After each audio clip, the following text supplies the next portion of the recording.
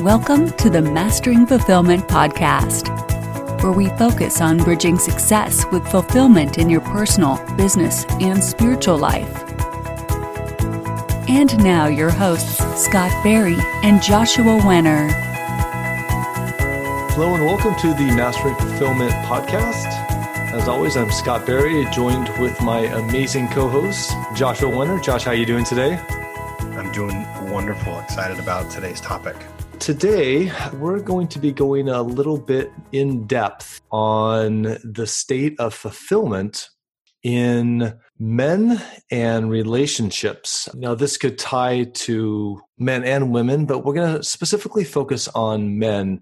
And not too long ago, I had the honor of meeting up with one of the retreats that Josh leads on a quarterly basis, and this is for men only. This really got me thinking about a lot of things, not only in my own life, but as being a man in general. And as I'm getting older and the difficulty that I've noticed in my own life in just, keeping deeper friendships and realizing how much this really influences someone's fulfillment. So I think today's topic is going to be about fulfillment in regards to the average American man, the loneliness that sometimes accompanies the lonely American man. So again, this is something that has just been so moving to me. And I've just been listening to topic after topic after topic about this. I know Josh has a lot to say on this subject. Is this a topic that resonates with you, given the fact that you've done so many of these men's retreats? Yeah, I think it's definitely a topic. And to support what you were saying, the topic is what effect do relationships have on men in regards to fulfillment? It's really how, as men have been aging, they have been not keeping up with their social circles quite as much. Michelle actually was just with some of her girlfriends the other day, and there was only, I think, 5 of them. And when you get a group that's anywhere from 3 to 5, I think once you start to get above 6 people, the social group dynamics start to shift. But what had happened was they all literally just sat in a circle with someone's birthday, and they really just wrapped out. And it seemed to have come very easy for them, and this is the feedback that I got from her, how easy it was just to share with them, how to be vulnerable with each other, and just to have that space to have that free-flowing exchange. And when I was talking with her last night, she even mentioned, she's like, wow, it's amazing how free-flowing that we can jump right into these kind of topics as women. And most of our men back home don't really kind of understand or really have that capacity. Actually, I wouldn't say capacity. They just don't have that circumstance set up in their life to have this really beautiful free flow. Actually, let me play something. And this really encapsulates a lot of what men are feeling these days. I am married, and when my wife and I are together, there are things to do and not enough time in the day to do them with our friends. When she and I are apart for more than a day or two, I turn into a hermit. I've had lots of really good and deep relationships with men in the past, but due to just some situations that were affecting me professionally, those relationships ended abruptly and very painfully. I found the pain of that to be more than I'm willing to pay. So I'll just go without friends and get my relationship needs met by my family.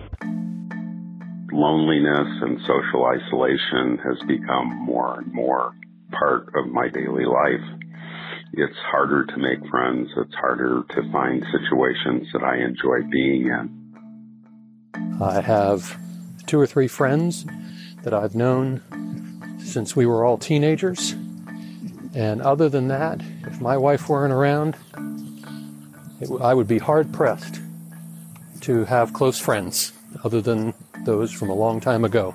We have perhaps more of a reason to turn to people and to lean on those friendships and those relationships to give us strength, but they're often not there in the way that they are for women, or they were, when we were hanging out with our friends in our 20s.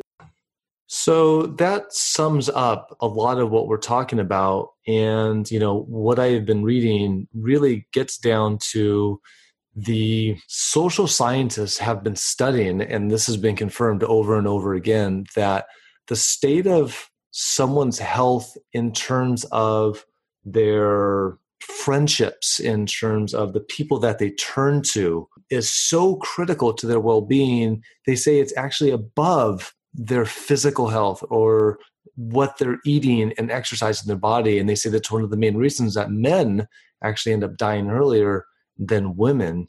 And they did this really amazing study about, who would you call in the middle of the night if you were scared or needed some type of consolement? Where women had, at least 2 or 3 right off the bat that they can turn to, but most men felt like they had close friends, but no one that they could turn to in their kind of like deepest, darkest times. So that is the kind of topic we want to go down and explore a little bit more. And so I would love to get your initial feedback and maybe just some ideas that we can use that as a starting off point to kind of dive into this a little bit more.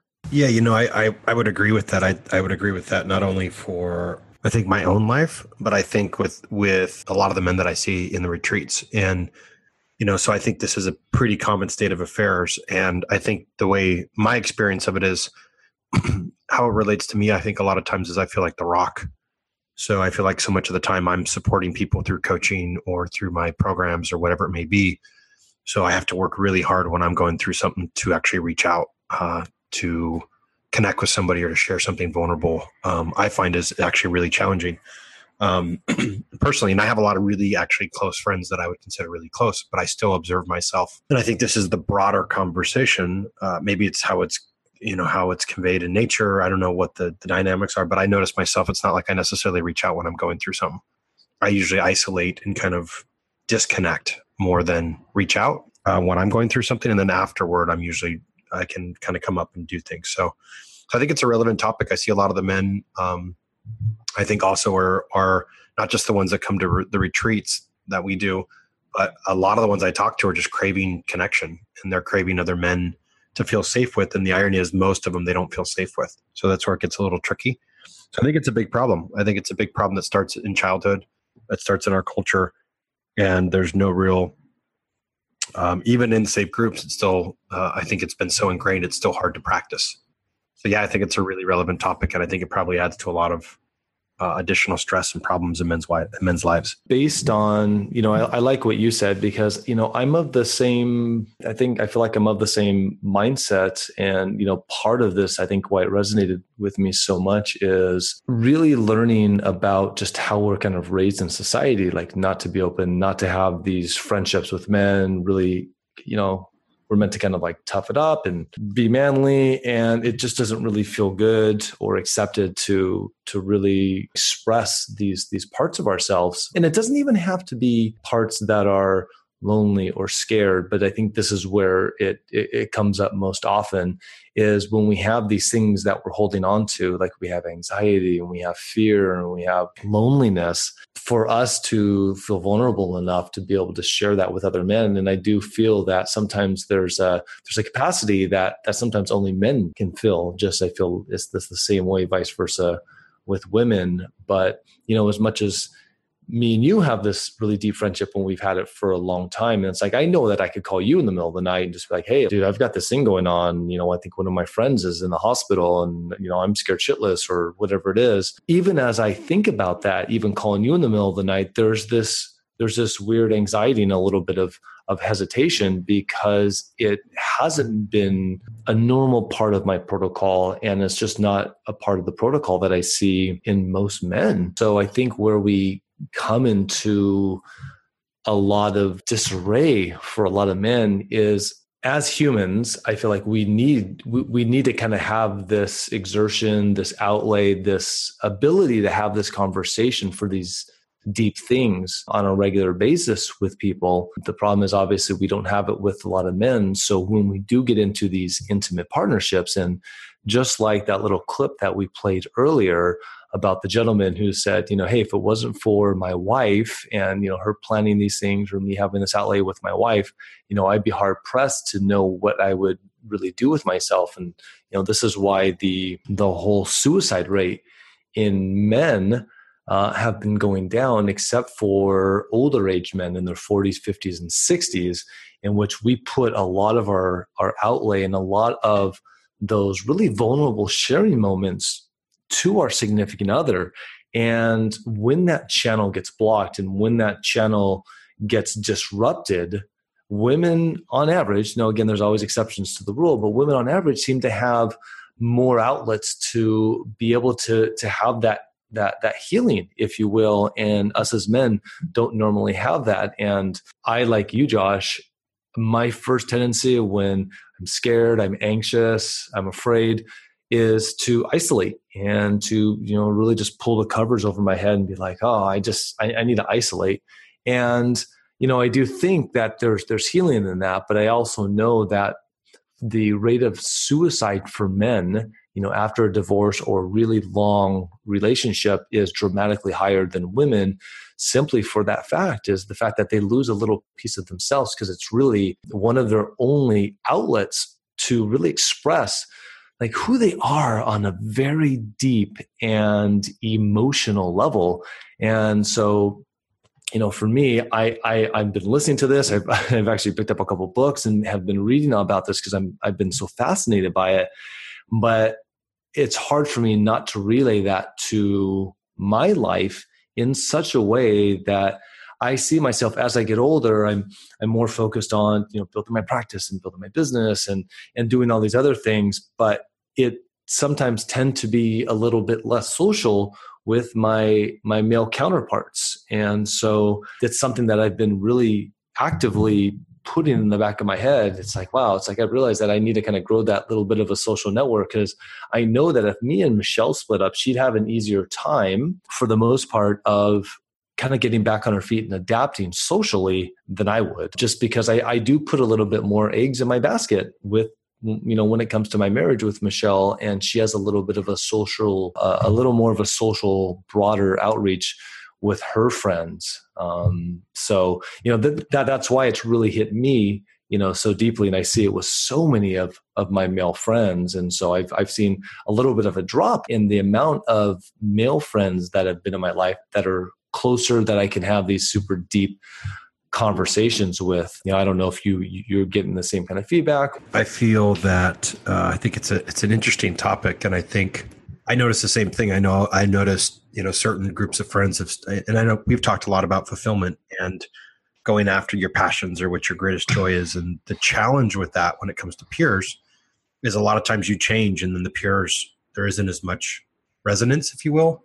So you start to go through different peer groups. And I find when you're going through different peer groups, it can get frustrating because it's like, oh, now you have to rebuild and you're rebuilding. And, it's kind of like, you see different people getting married or different people going to 4 or 5 different weddings as best men or whatever it may be. And you're like, I've just grown apart or changed, So it's like, so I think it definitely gets interesting. It gets interesting as you get older. For me, I'm noticing that and I just haven't followed the same norm. I didn't stick to the same peer groups. I've changed and morphed and kind of jumped in the deep end over and over again, versus staying comfortable in the shallow end. And in addition to peer groups, if something didn't feel like it was serving me, I would shift it. So yeah, I think it does get a little bit more lonesome along the journey. And you're in a relationship. I'm not in a relationship. So I have the time and energy to do it. I find I'm a little bit, I find it is more of a challenge unless it's in my day-to-day work, or I find little ways. Like I find I'm finding time to go work out with guys, or I'll go do things, has been a way that I integrate into my personal life to find fulfillment. And I do find that helps, or going to get a quick bite with a buddy and just kind of catching up. But I'd say it's a super close to get of friends. And I do think it's also tough. Like you mentioned earlier, we're super close and go super deep. And yet when something's going on, it's not like I call and say, hey, here's what's going on.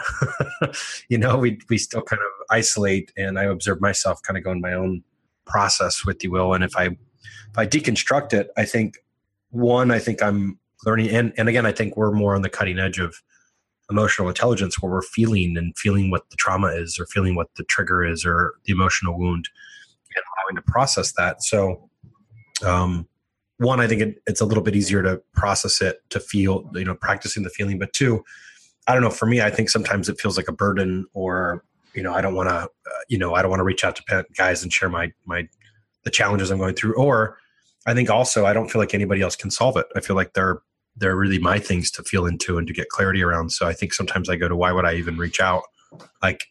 Or actually, if I go a layer deeper, if I really feel into this, I think the times that I have shared really emotional, vulnerable stuff, they may have been with friends that I felt judged, or I felt attacked, and didn't feel safe. And after that, I was like, oh man, why did I share that? And I think it more kind of just goes that you can handle your stuff on your own, So I think it is something interesting, because here we're very aware, very conscious of what we're doing, very practicing, yet we don't do it. There's a couple things that I'd love to just tack onto that you just brought up. One of them is, and again, these are the same type of objections, red flags, mind chatter that comes up for me as well, because I know that if I needed you, something happened to Michelle, or just something happened that was traumatic in my life, we had a fire, that I know that I could call on you.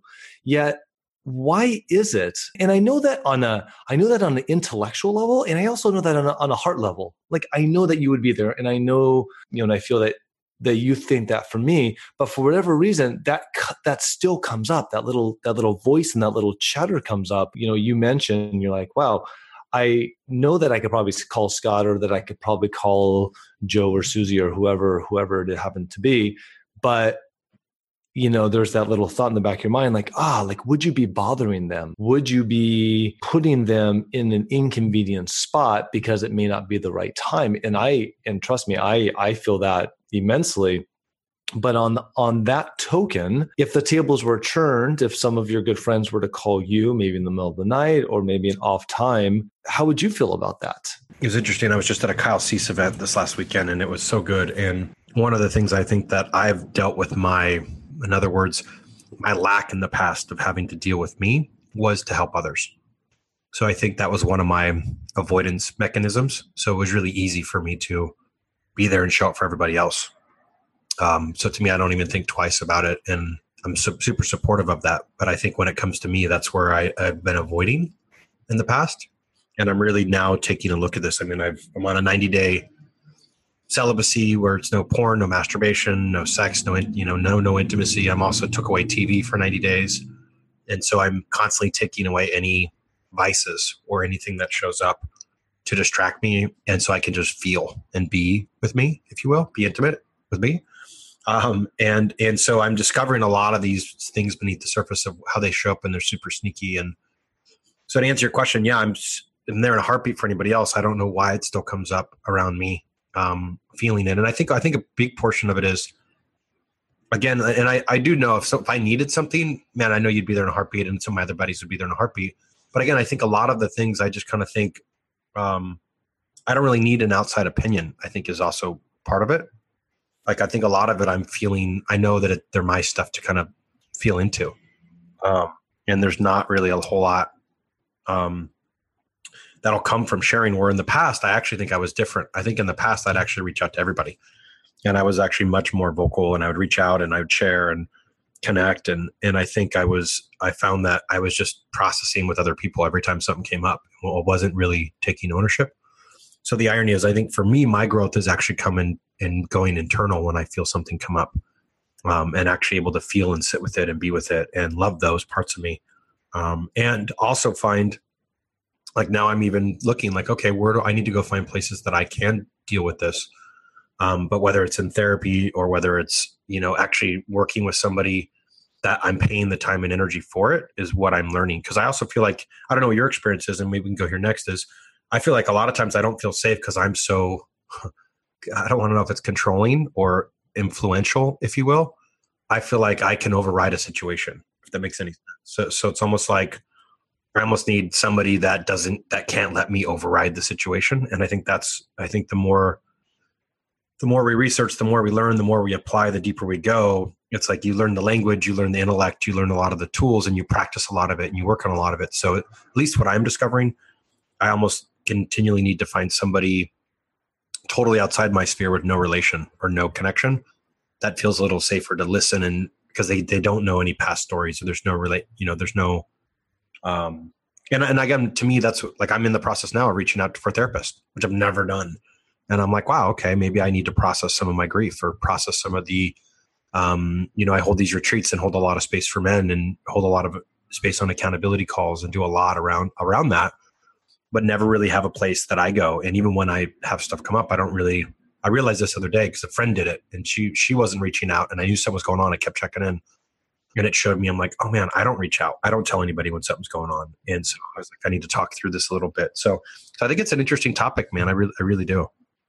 What's been your experience around that? It's very similar to yours, but I think the main difference for me is, beside, when I have been either going to school or doing free therapy sessions, where I was going back and forth, like being a therapist, being the client, my normal MO for the most part hasn't been to naturally always reach out. Normally hasn't just been a part of my paradigm.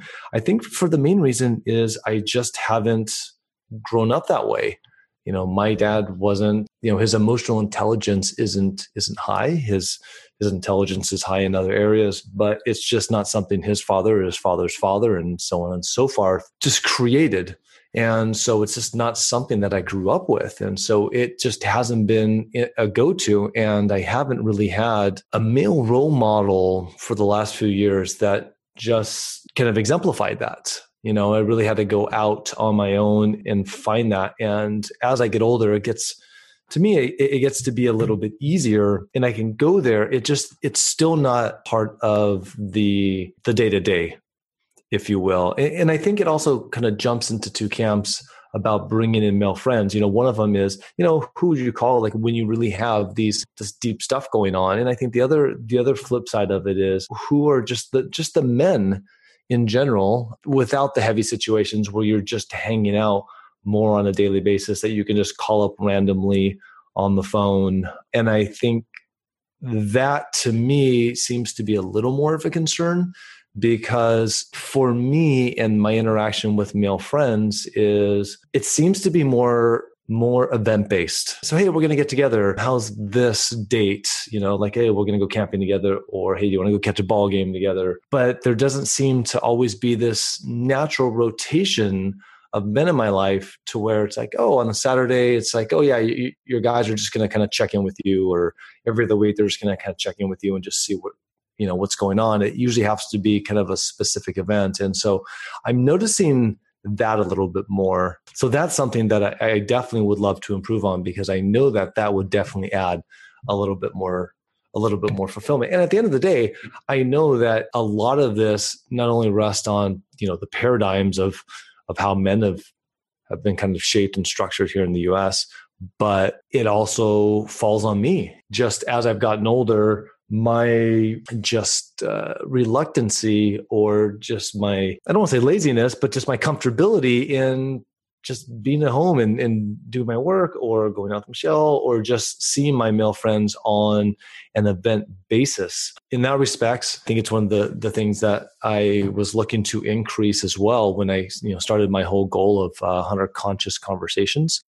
The other thing that you mentioned, for those deep friendships, the friendships where I feel like the men actually really see me. I mean, really see me. And there's a handful of those. There's not a lot, but there's a handful of them. I'm like you, where I feel that if I'm going to really open up, I feel like they've got to have an emotional intelligence. It has to be of a certain level that I feel safe to be able to show all of me.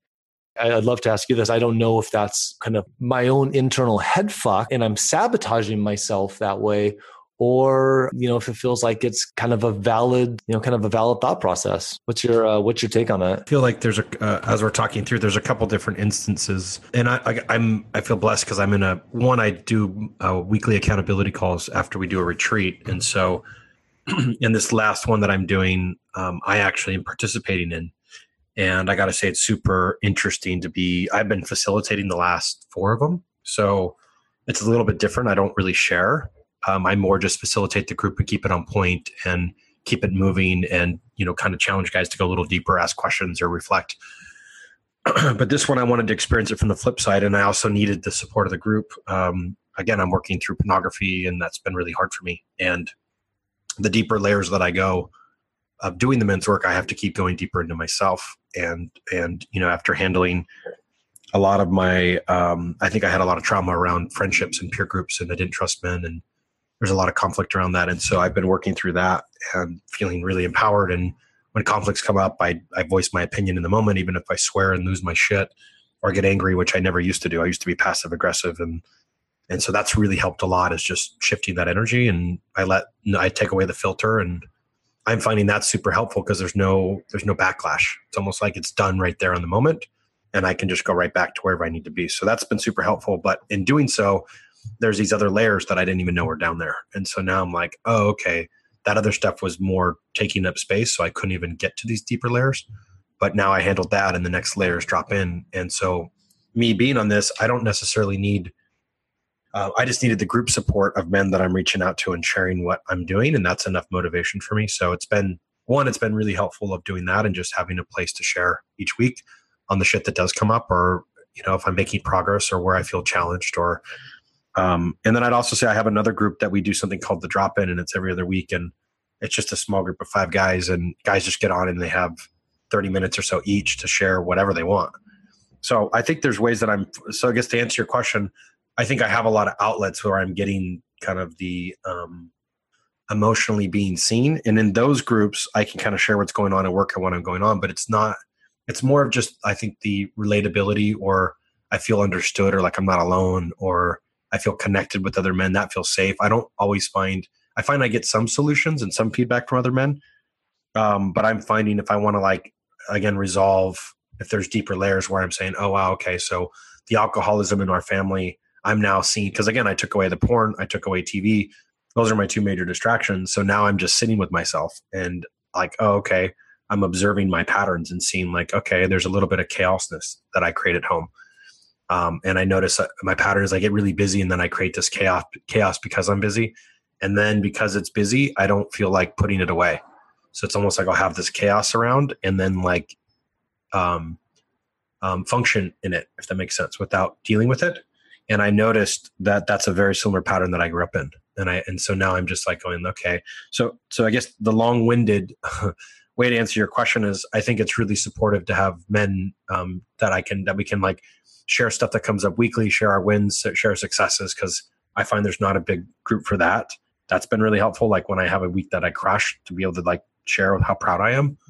So I find it's not just in when challenges come up, having a safe place to share, but really celebrate when you're crushing it. And I find, again, it's the flip. It's like in culture amongst peer groups, sometimes people don't know how to take it. You can't just call your buddy and be like, I fucking crushed it. Like, here's what I'm doing. Here's what I'm doing. Sometimes I go like, oh, I don't want to make it. So I don't want to feel bad. And I'm not trying to put it in anybody else's face or anything, but like, where do you go to share?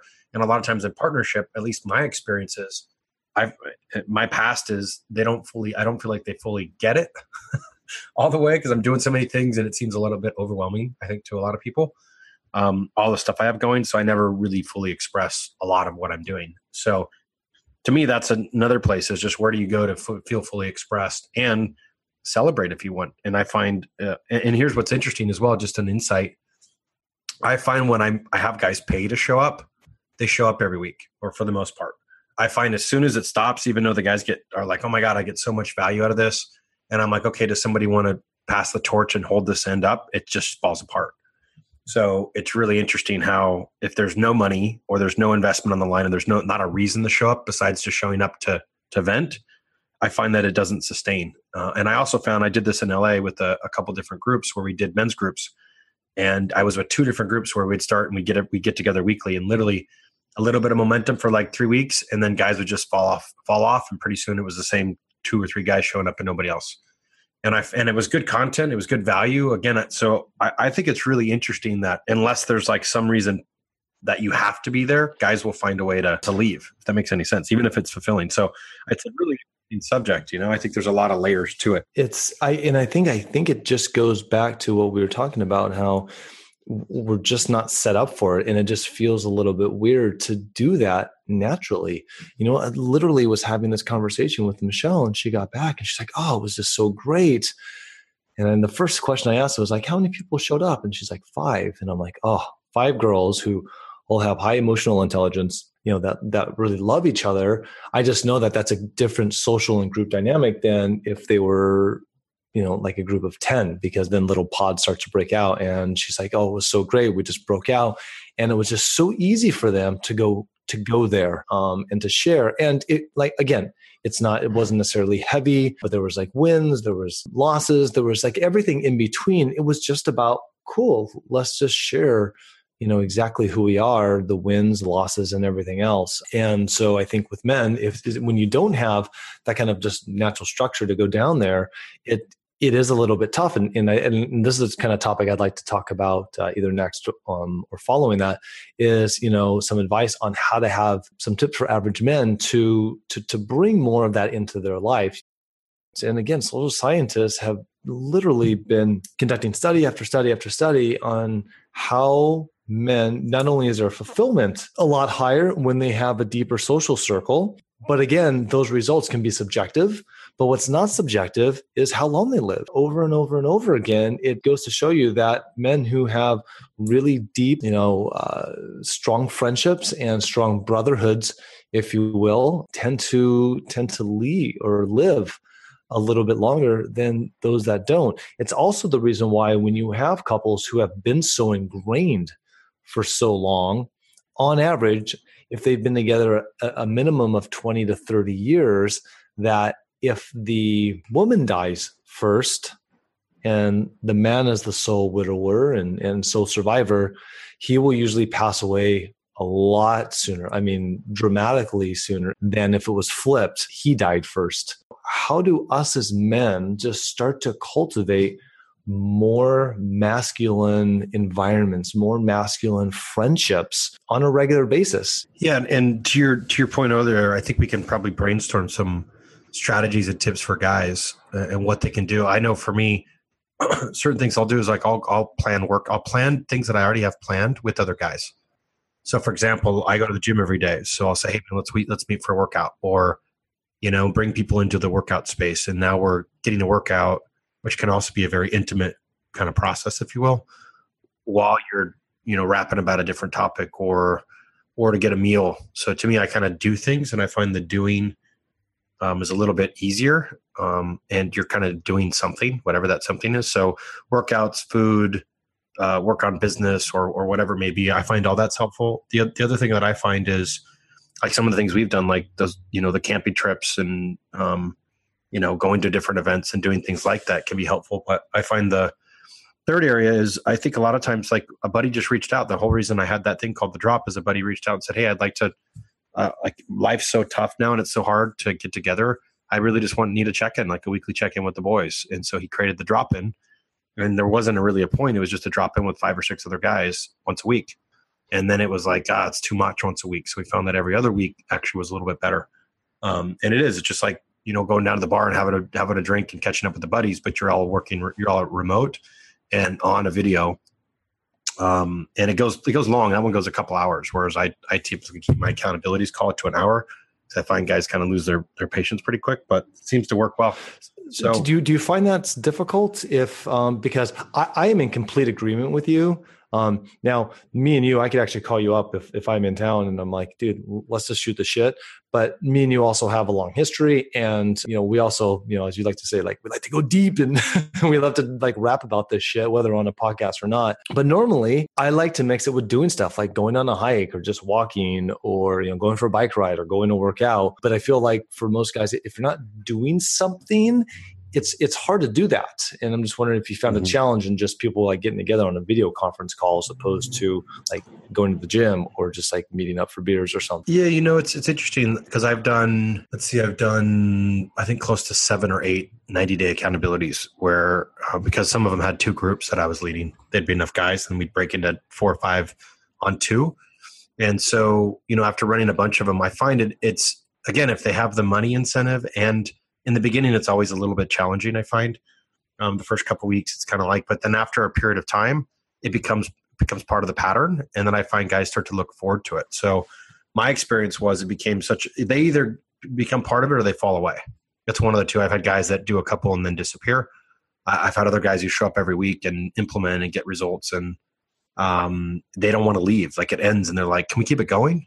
Because they've built such a deep relationship. And when you have a place to go vent every week, and I feel like you are seen and there is trust built, it's a different kind of level. I can only speak to my own experience now that I'm going through. It's like I have a place to vent now every week of what shows up and what's going on, and share the progress I make and get helpful suggestions.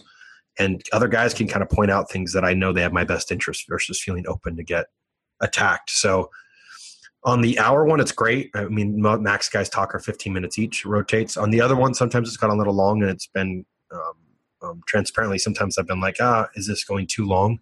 Because it can be kind of hard to hold space for guys for a long time. But at the end of the day, when you see breakthroughs happen and you see transformation, to me, it gets really kind of, because the whole thing's really deep.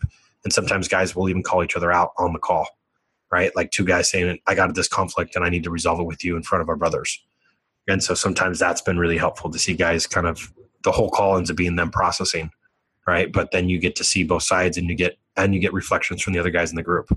So it's almost like they're calling out the patterns and then having the men support to resolve that conflict, which has been really helpful. So yeah, I actually find it works really well because you can do it anywhere as long as you got a phone. So for me, like being so busy, if I have to show up somewhere in person, it's really hard for me to be consistent with that. Maybe it's a story, maybe it's a limiting belief or whatever it is, or maybe I don't prioritize it. But if all I have to do is turn on my phone, it's a lot harder to get away from it. Like I even just did an event, the Kyle Cease event, and it ended at 8. So I literally went in the hallway and jumped on my video call and had earplugs at the actual event and jumped down and sat down on the floor for 30 minutes and was done, So I do find it's helpful. For me, it's helpful to have like a check-in each week. But again, if I had too many of them, when I was running too many, then it got overwhelming. And I was like, oh. So I find it's that right balance, and so I think that would be a big part of it. If there is a lot of guys events coming up, and I tend to meet a lot more and more men that are doing men's events, trying to get things rolling in this area. So I would probably suggest that there's a lot of stuff, and I think kind of feeling it out. Some guys might say, like, I know there's stuff going down in Orange County where the guys meet up once a week. I know there's a bunch of other things, guys creating guys events just to hang. So I'd say maybe you look in your community and find what's going on and get outside the comfort zone. For anybody that's wanting to do it, there might be already groups established, or hang times or meetups or whatever it is.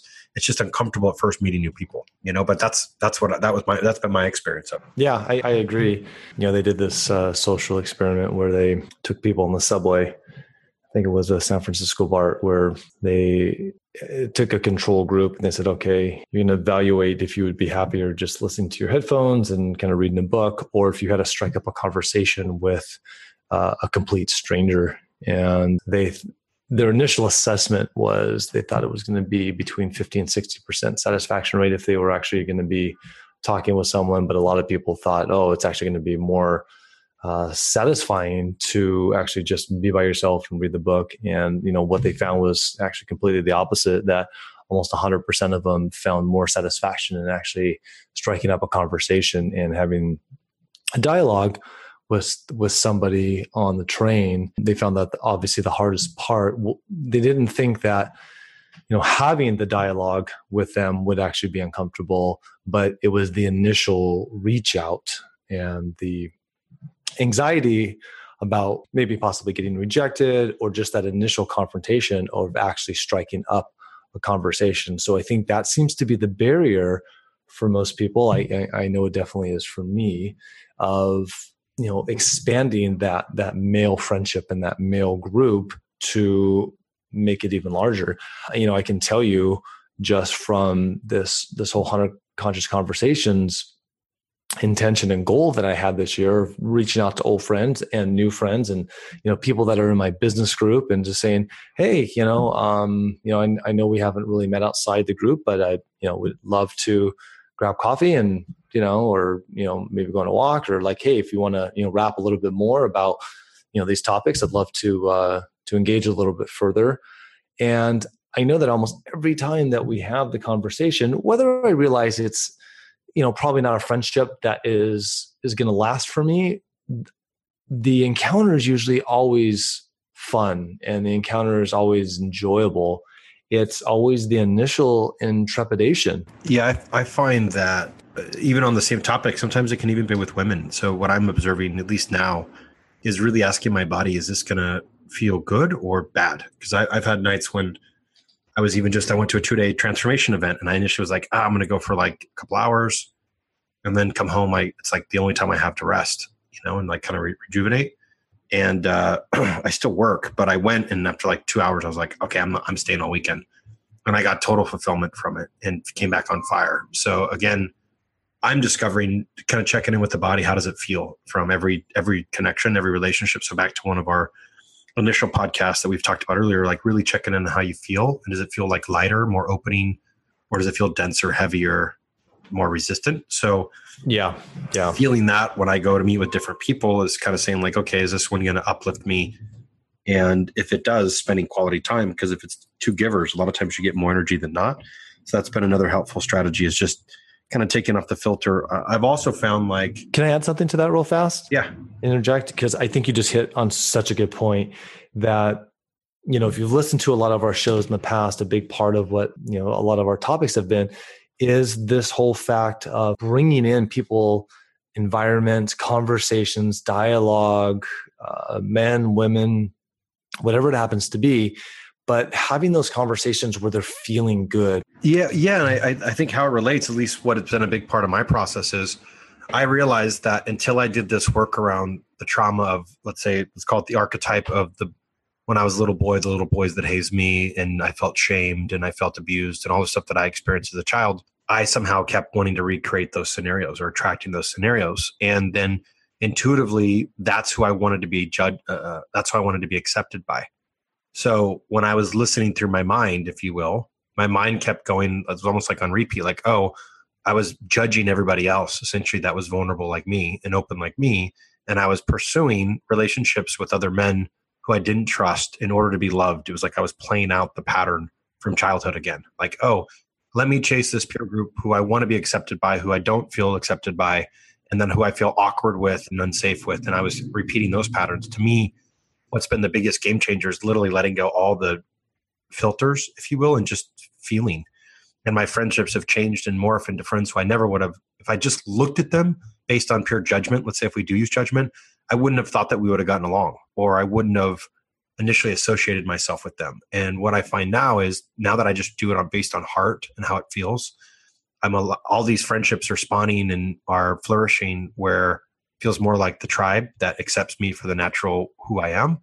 And I'm also discovering the more and more I put myself out there and own who I am and love who I am, some of the friends that were closest that were never close, I just was trying to get their attention, are running further. So what I'm discovering is, again, if we can kind of surrender who we want it to be and more tune into how we feel, I find you may be sitting there at an event and somebody you may feel great, but may have a judgment of like, oh, we're not the same tribe or whatever that is. But if we just go how we feel, we'd be like, man, that was awesome. Great conversation. And then we reach out to those people. And then I find we're surrounding ourselves by people who feel good. I got to say, one of my quick side note, one of my biggest game changers was every year I go to Burning Man. And years ago, I used to do professional fire performance, and there was these really sexy camps that had like all these gorgeous women who were performers and the men, and it was, everybody had like the style and everything kind of going on. So it was this kind of really cool camp, if you will. And I remember like wanting to be a part of those camps and camping at my camp each year, because I do it to stay with my parents, but almost feeling like I want to be part of these groups.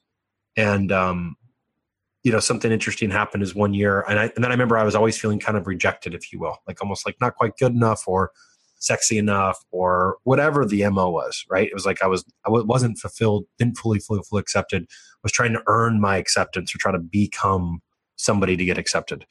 And all of a sudden one year I had a really big shift of like, man, how do I fill most of my year with the people who already feel fulfilling? And I looked at it like, oh man, my peeps at Burning Man are from all walks of life, and I just feel safe. And I'm like, why have I been ignoring, in a sense, these close, intimate friendships who are super there for me and super connected, and then putting the priority is on building friendships around the peer groups I was trying to get accepted by who didn't accept me. And so making that big shift of like choosing to reach out and spend quality time and connections and deepen the relationships that already loved me for who I was has massively shifted my level of fulfillment. But I also felt it kept me a little safe in that pocket.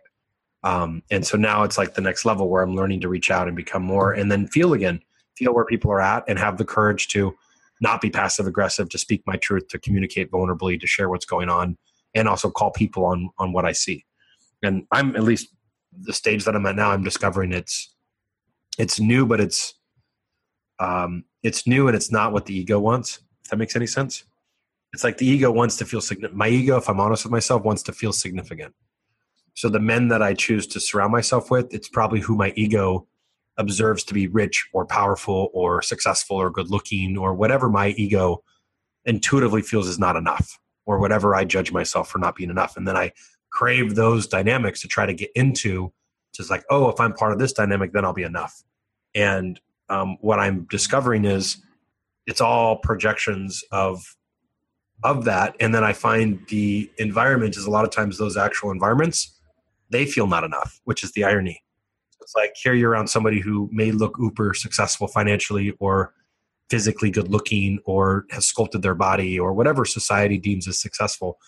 And then you see deep within them that they're not fulfilled. And even though they have what everybody's wanting, they're feeling unfulfilled because everybody just wants me for this, not who I really am. So it's like this. And so at least what I'm discovering now, if I take down all those walls of what my ego projects out to feel like my tribe, or again, to try to feel enough, and I just start to go on how I feel and who I connect with and who feels in their heart, I'm finding like it's bringing, my heart's leading me to new groups of people who I see as the new masculine, if you will. That's like strong in their masculine, strong in their feminine, embody both, have strong boundary function, can speak their truth, okay with their emotions, don't need to and it's like almost like the gym, because I go to Gold's every day, where there's a lot of exterior. With Arnold, yeah. Arnold, there are a lot. And there's a lot of amazing people. Some of them are super inspire me, and then some of them, like, you just walk around the gym. Some you see the same people, got big smiles, super friendly, and then other people, like great fitness people, and I just noticed they're always not making eye contact or kind of avoiding. And so I just look at it like, like, why try to like honor and embrace what's going on and just accept the tribe, if that makes sense. So like, why work to, and again, I also take ownership of like, oh, is it something that I'm doing too? Because maybe I've had my head down and not been looking at these people, and now I'm happy to see them and they're reflecting back me. So I'm constantly like feeling into that and feeling more what that looks like, and learning to be okay. Learning to be okay and it sounds so simple, but it's like I'm there every day. So I see the same damn people every single day. And so after a while, to me, it's like, if I see them every day, same people, hi, going through life, say like, hi, I thought it feels more fulfilling when I see the same people. I'm like, hey, what's up, man? Doesn't mean we have to talk or stop the day or have these in-depth, deep conversation, but like acknowledge each other. And it's interesting. I see the ones that won't ever quite look at you. And then I'm like, okay, am I doing that to other people? Like, am I going through only looking for the fitness people and not acknowledging the everyday people? If that makes sense. So I think that's how we look at it. So I'm practicing lately saying hi to everybody. Like, oh, and then I'm realizing, oh my God, like half the people I'm not seeing, because the people that are all flashy in fitness and what I'm wanting to grow into stand out so much that I realized I wasn't acknowledging the daily, everyday people as much. And so it's really been a practice to me to be like, I can be gentler, and I can become a better person in saying hi to everybody as well, not just, if that makes any sense. So I feel like it's a valid subject, and I feel like going down this rabbit hole, it's like, how can we really practice it? How can we really own it? How can we really follow our heart, and also have the courage to communicate and to speak up, and to reach out to build friendships? I think it gets easier, but I think this is this is a constant dance that we do, and that dance is really checking in with, wow, am I looking for this peer group's approval? Am I dismissing them based on my heart, and because it just really doesn't feel enlightening? Or is it because, you mentioned earlier, because I'm tapping into the egoic part of me that was there when I was younger, that helped protect me possibly from the cool kids, or not feeling like I'm fitting in with the cool kids. And all of a sudden it's like, wow, I'm trying to fit in with this tribe because I'm looking for acceptance, and part of it to heal that inner child and some of that inner wounding, if you will. And also checking in with yourself was like, how much of this am I playing a part of in terms of, wow, these people aren't being super receptive to me, or they're not saying hi to me, but am I saying hi to them? And if I'm not, why is that? But I think that's a really big one, is just checking in with yourself of like, okay, like, why do you want to engage with that person? Why don't you want to engage? And do you feel like that's in alignment with your truest resonance? Or is it, maybe something that's going on in the head that's, that's keeping you there? Well, I feel like it goes multiple ways, because it allows us to ask, am I reaching out? Like, am I actually introducing myself and saying hi to people? I think at the end of the day, everybody's scared. And the irony is, it's almost like the more work somebody does at external, then they become more conscious of external. It's really interesting. So I think there's these layers, so I think it's getting really comfortable with it is what's key. Really comfortable with ourselves and who we are and what we're doing. And again, the work of feeling, loving the self, loving the good, the bad, all the stuff that shows up is really, I think, important, And again, when that happens, then I can go, oh, boom, something just happened. Now I'm feeling not enough. Let me go feel that. Oh, this person didn't acknowledge me. Okay, let me go in and feel that. Versus getting caught and feeling hurt or abandoned or whatever the story is, right? How do we go and feel those parts of ourself, acknowledge those, and be with those? And I find that's the practice, really. And in doing so, half the people might just be busy. I mean, I find I'm sometimes checked out. I'm like so in my head or thinking of my day, I'm not being aware. So again, it could be anybody else just going through the same motions, and they don't even see you because they're inside, So again, it could be that same experience. And it's like, how do we interrupt somebody's pattern? Somebody might be the nicest, really cool person. We've just built them out a story of who we think they are. And unless we go out and introduce ourselves and get to know them, we'll never know, Yeah, absolutely. I feel like 90% of the time it starts with us, if not 99% of the time. And you're right. Maybe some people are just busy, but I also think it's how you show up is how the world in general, men in general, will start to reflect back to you. I notice even just an active process. If I practice smiling, walking around, totally, it's almost night and day difference. Because again, I think we don't realize how we come across half the time. Half the time we may see ourselves a certain way, but then how people see us might be totally different. And again, we may be thinking we're seen this way, and we may be intimidating. People may be intimidated to talk to us and think that we're assholes because, again, like, who knows how I'm perceived when I go in and I do my morning workouts and I'm in my own flow. I think I'm this nice, gentle, super gentle, open person, but I may come across as a closed asshole that's kind of in a hurry, and you know what I mean? So who knows how we're perceived? And unless we're smiling and open and starting conversations, you never know how we're perceived. I happen to feel that there is almost never a complete direct, how do I put this? You're never spot on with how you think you're being perceived and how you're being perceived, whether that's more negative or more positive or whatever. People just definitely have different perceptions. Yeah, I agree. And it's interesting when you said that. It brought up something that just recently happened. I used to do this, and then I think lately I'd been back into my old kind of stuck up self of taking myself too serious. And I'll share with the strategy in case anybody wants to do it. Is I have a buddy of mine years ago who's also friends with Scott.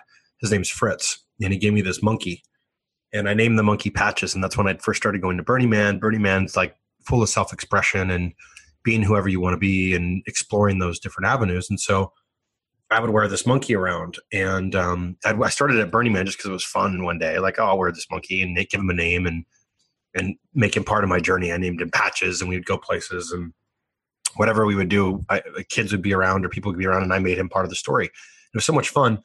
And then I came back, and it didn't really work into the normal every day, but I noticed that all of a sudden I'd get too, like, take life too serious or get too internal, too in my head. And I'd force myself, the last thing I wanted to do was wear a monkey. It felt so uncomfortable, and I'd force myself to do it. I'd say, you need to get out of your head and back in your body. And I'd wear the monkey and I'd go shopping, like at Whole Foods or or go to Target or wherever, go somewhere in public where I felt really uncomfortable to wear this monkey around my neck. And the irony is, and it's super funny because I just did it again at this last event. It'd probably been a good couple years, where I remember thinking about it and be like, no, I couldn't do that now. Now I'm 38, blah, blah, blah, some story, right? Some ego story in the head. Or a couple of my buddies, I think I told them and they looked at me like I was an asshole or like an idiot. Like, really? Like you wouldn't do that anymore, right? Like almost like it was so far outside their comfort zone that I let that affect me. And because of it, I turned to kind of like this internal person. And I went to this Kyle Cease event and I was like, you know what? I'm really going to get outside my comfort zone. I'm going to choose to wear stuff that makes me feel uncomfortable, that I like. So I wore the first day I wore this like Burning Man kind of outfit, which I hardly ever wear, kind of costumes and things, but I just felt like it. So I wear this costume because it was uncomfortable. And it was great because it made me feel uncomfortable. And in already feeling uncomfortable and having to deal with it, it forced me to get into more uncomfortability on the work that I was doing. And day two, I felt like I needed to bring patches. So I put patches with me and put them on me and I was walking around. And the irony is literally, I couldn't even get in the door and people were asking me questions. It became this like conversation starter. People were open, receptive, playful, fun. And I tell them like, hey, every time I get too serious, I bring him around to make sure that I have fun and be a kid again and get outside my comfort zone. And then they would really relate to it. And so again, the reason I bring it up is I found I was having so much fun. I was talking to people. I was interacting. I was giving high fives. I was running around like talking to strangers. Like all of a sudden this crazy external part of me showed up to go have fun and be a kid and just didn't care. And it really showed me, I'm like, oh, wow. When I'm internal, I'm kind of stuck in my head, caring what people think, not interacting. When I'm external, it's like I'm so in the moment. I'm just being a part of it. And so I would maybe say, what challenges you to break that barrier? What could you do that is forced uncomfortability that forces you to already break the barrier? And then you either, they say you'll attract and repel, meaning you'll repel. Some people won't want to get anywhere close to you, but in the same sense, you'll get people that are more magnetized to you. So that's what I'm finding more and more. The more we own who we are, the more we put ourselves out there vulnerably, transparently, authentically, we attract and repel. We repel the people that aren't into it, and we attract even further the people that do resonate. And I love what you just said. I'm just thinking about, how I show up. So I think a lot of times because we're on autopilot, we don't realize how we show up. And I think this is a really great opportunity, especially if you have a significant other, ask them how you show up. Michelle's beautiful enough and transparent enough, and we have such a good dynamic that she's able to call me out sometimes. Sometimes people can be a little angry. So it's like, hey, maybe you can be a little nicer to people. Or, sometimes people are they joke around too much. And so you never feel like they are serious enough, right? They're always kind of the goofball, or just the opposite. Maybe you're too serious and you kind of need to lighten up a little bit. Or, a lot of times in my case, I can become a little bit more quiet. And in order for me to really start to put myself out there and engage more and, maybe go tell a joke or yell something out or interact more with the crowd, I think that's a great opportunity. I know for me that whenever I step outside of my comfort zone, it really helps me to do that. And for me, it's being in a really good state, because I know that when I'm tired, I get super insular. And I know that when I'm insular, I don't connect as much. And what I also notice is that people don't come up to me as much. That's something I'm a little bit more aware of. But I will say that if you have someone you trust and you can ask them authentically, it's like, hey, look, I'm not gonna get mad at you, but when you see me and I seem a little bit off-putting, or I seem not as engageable, if you will, what type of traits or personality things are actually showing up? And I think that's a really great one. Both me and Josh both work one-on-one with men, and we've seen amazing results. And this isn't something that I normally bring up on the podcast, but I feel that it's pretty appropriate because it is the work that we do.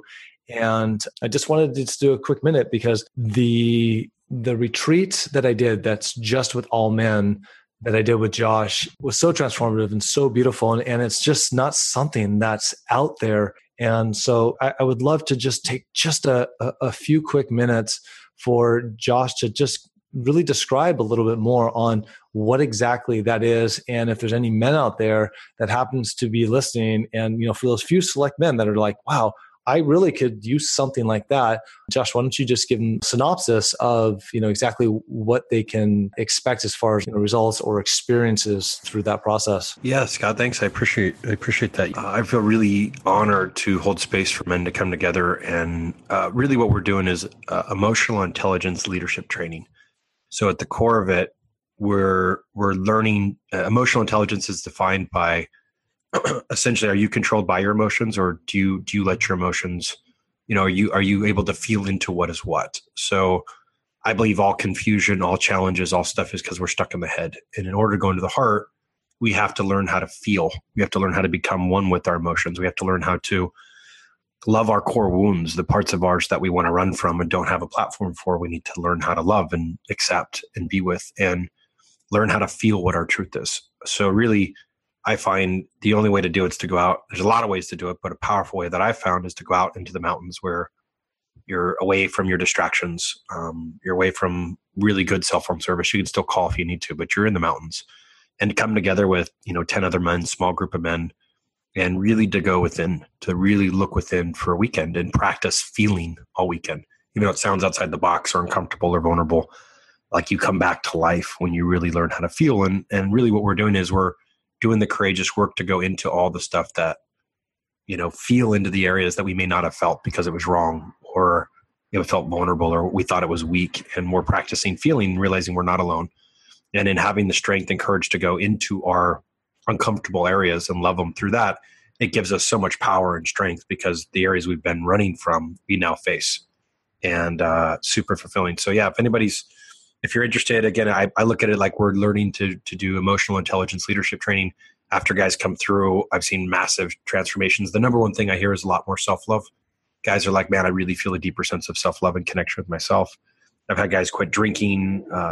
Again, when they go into their heart and feel what they need, a lot of things shift. So we come back and make radical changes. So I've had guys give up pornography, give up alcohol, drugs, or on the other side, it's not that they're giving up stuff. They want to make bold commitments to mastering their finances or their career or their relationship or certain areas in their life, or spending time with their daughter or their son. So pretty powerful, transformative. It's a safe place to meet other brothers where you go really deep and really build a brotherhood that you feel safe, and really get clarity on who you are and feel the truth.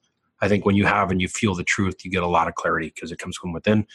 And you don't need to go external to get that information. You can feel your truth from within. So reach out to me. You can reach me just either on my website, on the Mastering Fulfillment website, any way you can reach me. I'm happy to answer any questions or just talk you through about it or go into more depth. Yeah, absolutely. Go to the Mastering Fulfillment. There'll be a link there, or masteringfulfillment.com/retreats. I can say that there is just a lot of benefit from just spending a weekend. And again, like what Josh said, just away from everything and just hanging out with the brothers. And it's nice. It's carefree. There's a lot of joking around.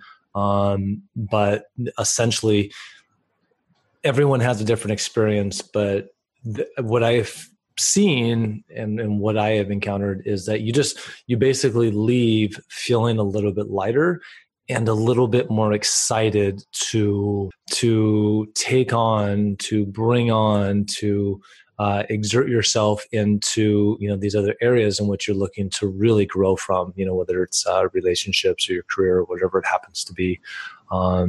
It's very difficult sometimes to do that if there's not some continuity to it. And so spending 3 to 4 days in that space is absolutely just wonderful. Plus, Josh knows what the fuck he's doing, and he's a badass. So that helps as well. Thank you for everyone for listening. As always, me and Josh just really appreciate your ear and your heart, and we look forward to serving you guys on the next podcast. Are you ready to take your personal, relational, or business fulfillment to the next level? With one-on-one personal support, co-developed strategies, and accountability, Scott and Joshua have the tools, compassion, and years of experience helping people just like you live an extraordinary life.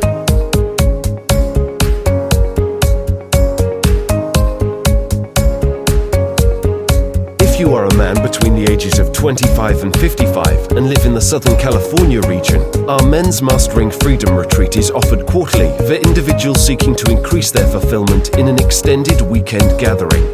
This is an incredibly powerful and transformative weekend, and just for our podcast listeners, there is a $200 discount just for mentioning the podcast. Visit masteringfulfillment.com/retreat for details.